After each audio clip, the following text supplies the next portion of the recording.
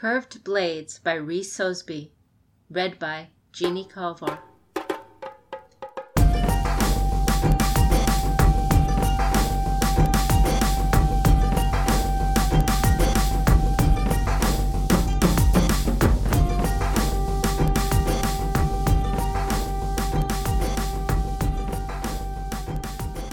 Far to the west, in Unicorn Lands. Courtiers in a rainbow of gleaming, elegant robes bowed gracefully as she passed, like flowers overburdened by dew. She smiled, her thoughts focusing not on the courtiers, but instead on the celebration around them and the riders in the field. Scimitars clashed beneath the bright sun, the finely honed edges of their dancing blades flashing prismatic light about the courtyard. 2 samurai dressed in the purple and white of the Unicorn clan fought on a verdant green swath, their display of swordsmanship drawing the attention of the surrounding courtiers, performers, and children alike. Between the waving fans and soft laughter, jugglers gamed, musicians played, and riders performed feats of athletics on the backs of magnificent prancing steeds. It was a special day, a festival day. The palace, with its gray slate and whitewashed lumber, stiff and proud, was bedecked with flowers and colorful emblems of purple and white to celebrate the occasion. A warm wind blew banners like candle flames flickering above the curled awnings. Shinjo Altan walked down the central pathway of the castle grounds, wearing close-fitting trousers suited for riding, along with a purple kikogi top folded in elaborate ripples over an underrobe of silver and gold. Whereas others wore their swords through their obi belts, Altan Sarnai's curved weapon hung in a sheath from a frog by her side, and a knife hilt glittered above the top of her boot. "Shinjo-sama," a guest spoke, a crane courtier with an ever-flickering fan. "Congratulations on your upcoming wedding." His soft blue robes were the color of the summer sky, and his white hair hung down below his waist, braided throughout with gold and silver cords. She granted the crane a thin smile of thanks, continuing toward the edge of the riding arena. Before she could answer, a display of magic in the courtyard caught their attention. There, a unicorn Shugenja raised her hands, calling on ancient names in the manner of Mishodo. She held aloft 2 small ivory carvings, which were older than living memory. As she called upon the talismans in a gentle, reverent voice, they glowed in reddish tones.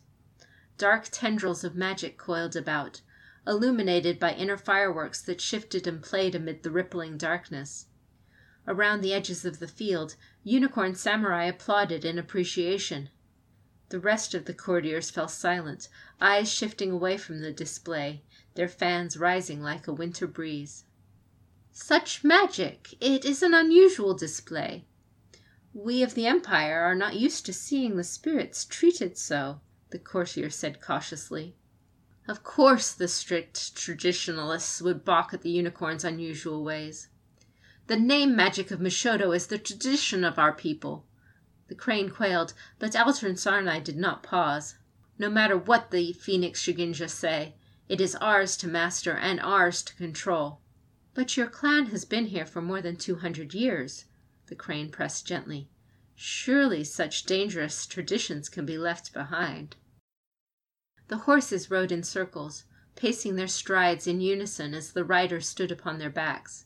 With a shout, the unicorn performers leapt from one steed to another, exchanging places to the delight of the audience. Their breeches caught the wind, blowing tightly against their legs as they danced a horseback. Curved scimitars sliced thrown oranges in 2, leaving the fruit neatly severed by the side of the circle track. "Look there," she said to the crane. "Do you see the curved blades our samurai use?" She raised a hand and pointed. "Those blades served their parents, their grandparents, and their ancestors before them. They are as sacred as your katana, and more durable. Yes, we could learn to use a straight blade, but that is not who we are. That is not what we offer to the Emperor. The Kirin, our ancestors, were sent to learn about the world outside Rokugan. We were to be an unorthodox surprise against the Empire's opponents in the Shadowlands. While we were on our travels, we chose to adopt new ways, new traditions. We blended those with the culture we brought from the Empire. Old steel, newly forged. Even though we are in Rokugan, many among us still choose to fight with curved swords because our mastery of them is valuable.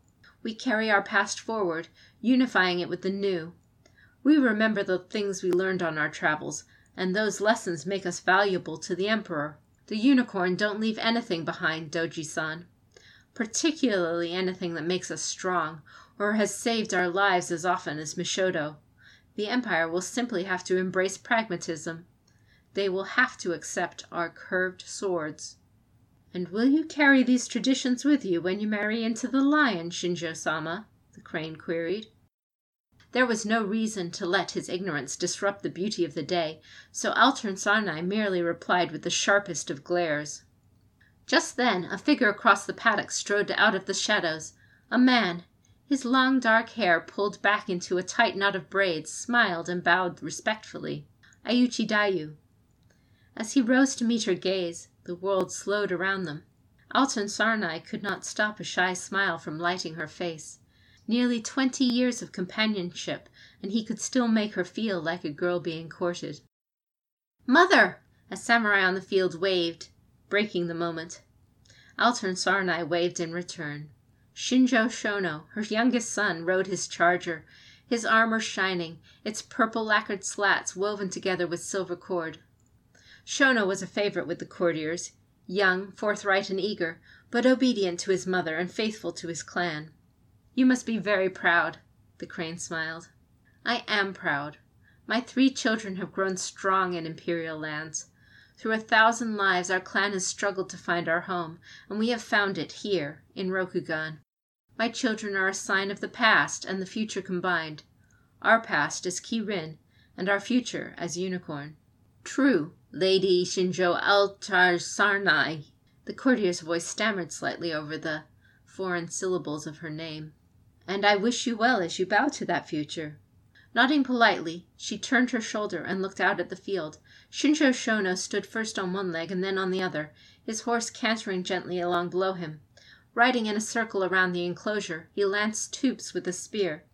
To the side, her other children, Haruko and Yasamura, cheered on their younger brother with loud cries of joy. "Altern Sarnai-sama!" Altern Sarnai jumped slightly. The voice was loud, brash, and too close for her liking. But then again, no one had ever accused Otaku Komoko of having much decorum. "Can you come with me?" Altern Sarnai turned to regard her friend. "Komoko-san," she nodded. Something was wrong. "Of course." Back across the field, Ayuchi Dayu placed a foot into his stirrup and lunged onto his steed. Altern Sarnai sighed. There would be time for enjoying the day later. She turned away from the festivities and followed the younger samurai into the castle.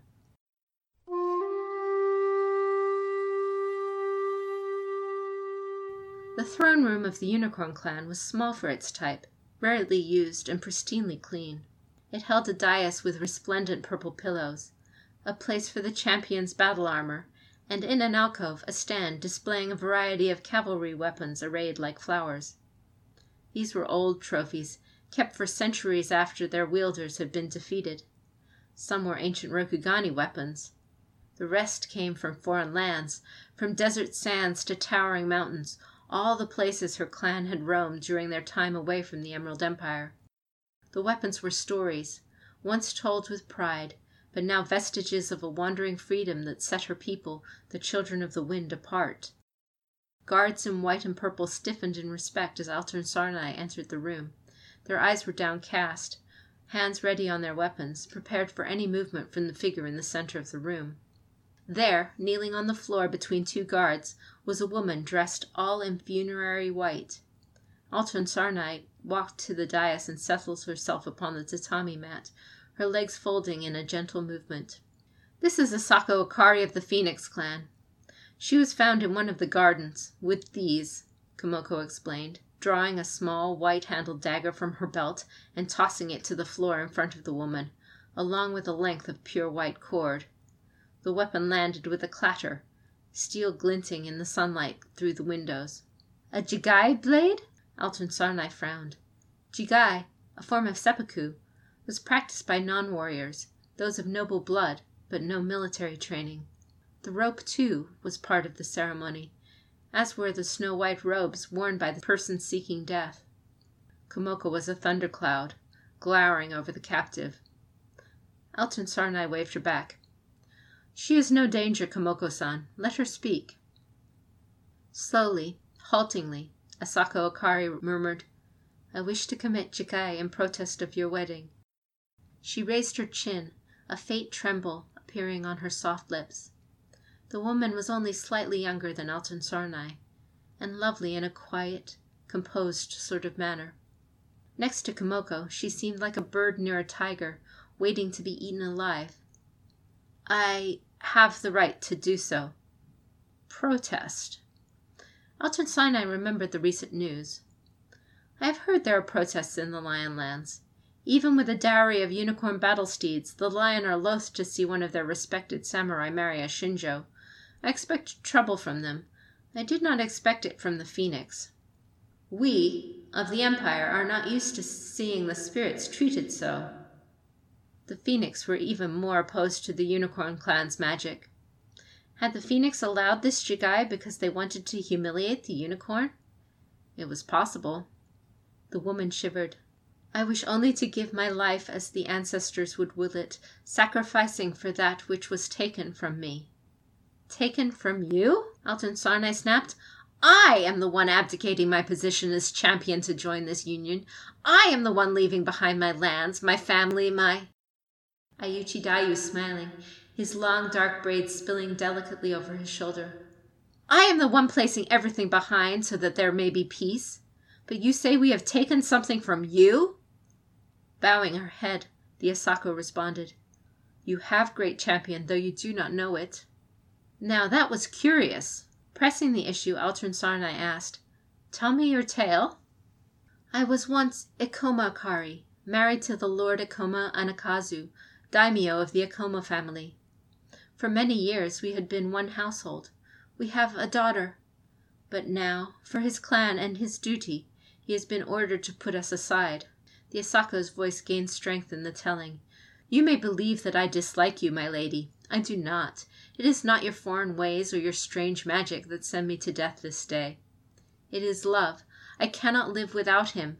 Because he has divorced me, I will die in protest." This woman was brazen, speaking her mind to a champion. "What do I care? Your woes are not mine.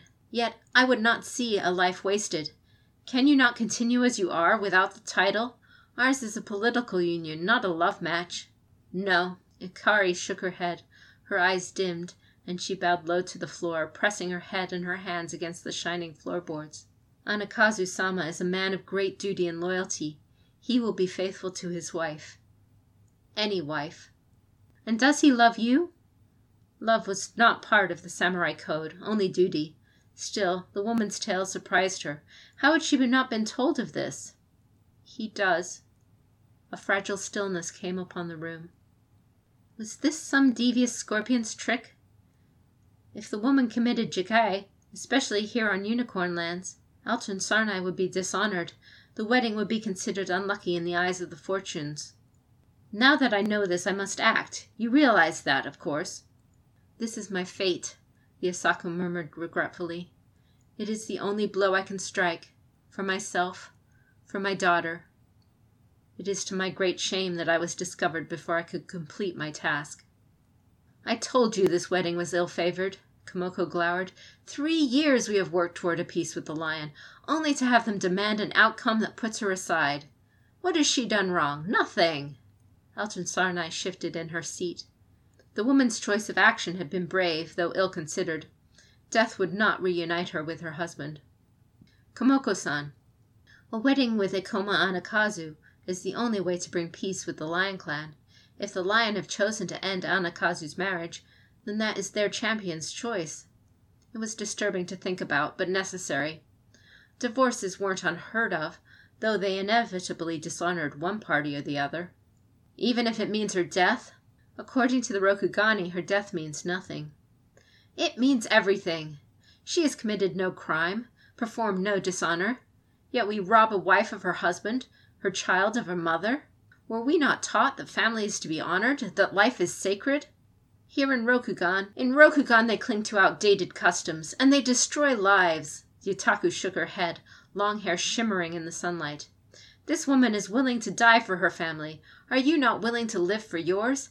Ayuchi Dayu-sama, enough! At the very sound of the name, Elton Sarnai felt heat rise in her cheeks.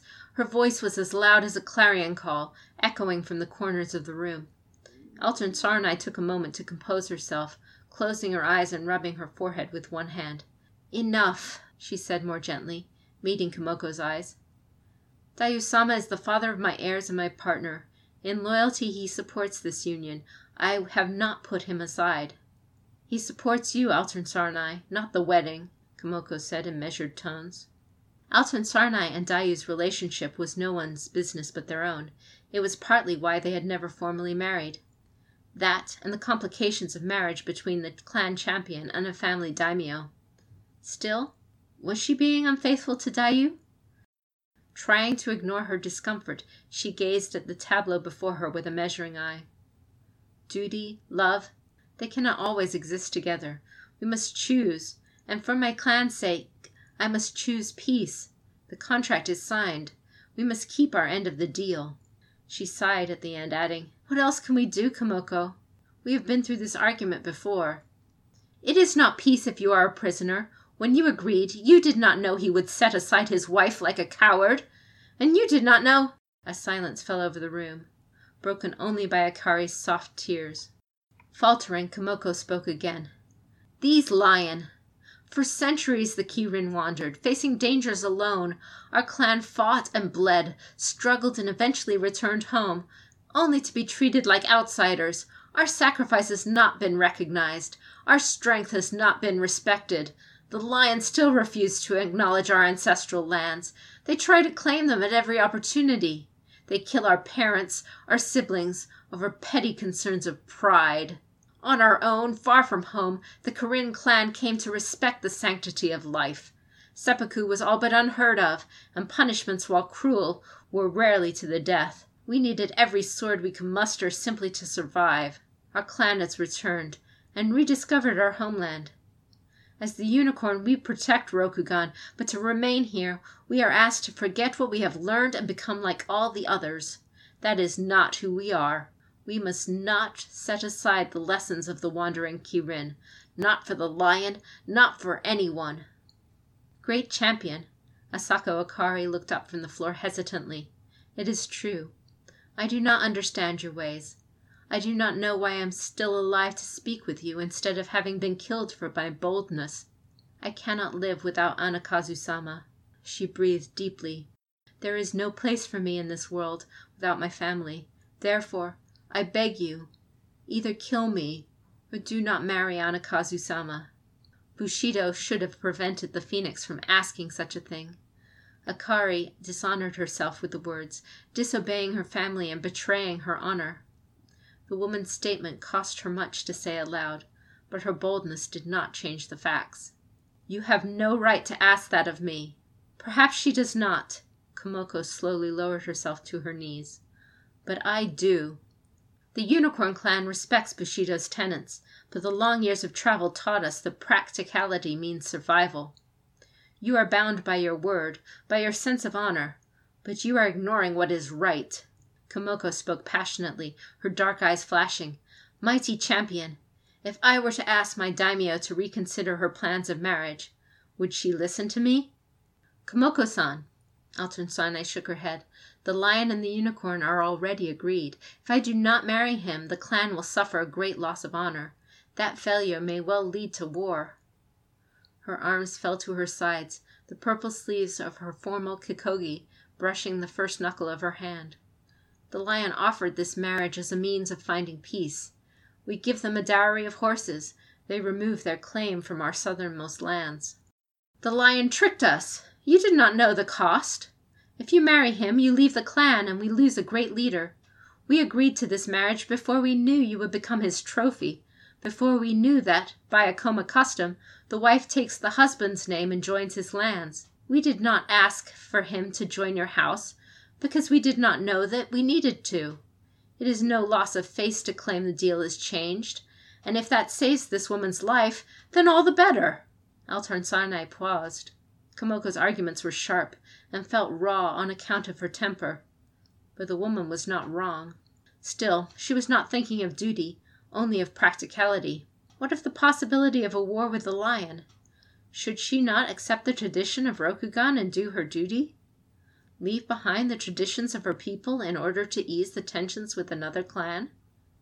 To avoid war, she was considering giving up her future. The unicorn don't leave anything behind. Curved swords. It was a matter of using curved swords, finding a way to incorporate unicorn practicality into the traditions of the empire. Sometimes things needed to be changed in order to become stronger. Hadn't that been the Kirin's purpose? To find strength outside the empire, and bring it home to empower Rokugan? This wedding was based on old traditions, traditions the unicorn had not known to contradict. Now they were trapped, and the clan would suffer. "The lion will not see it that way," she said at last. "They will only see that tradition has not been followed." "Then we are as helpless and ill-fated as she. Marry him and your spirit will die. Do not, and your honor may die instead. Either way there is blood on your blade. This women's Tanto asked us, 'Which shall we follow, spirit or duty?'" said Komoko. "Our ancestors left the empire seeking the answer to that question. We returned with the only answer that makes sense. Freedom. The freedom to choose between the two. Do you think I am giving up that freedom? You would not choose this for yourself. You say the clan needs this. We do not need this. Our horses are swift and our swords are true. We could defeat the lion." The words echoed in the chamber for a long, crisp moment, tension darkening the sunlit day. Komoko flushed, clearly embarrassed by her outburst. "I am sorry, my champion. I should not have—" Passion was clear on Komoko's face. Too much passion. But she was right, and Altarn Sarnai couldn't argue any further. The feeling was like a stone sinking into her belly. If she made this choice, she opened the unicorn up to 1,000 political games. The image of the needling crane courtier rose in her mind, and Altarn Sarnai frowned. "You are right. It is a choice. But it is not a choice between spirit and honor. It is a choice between the future and the past.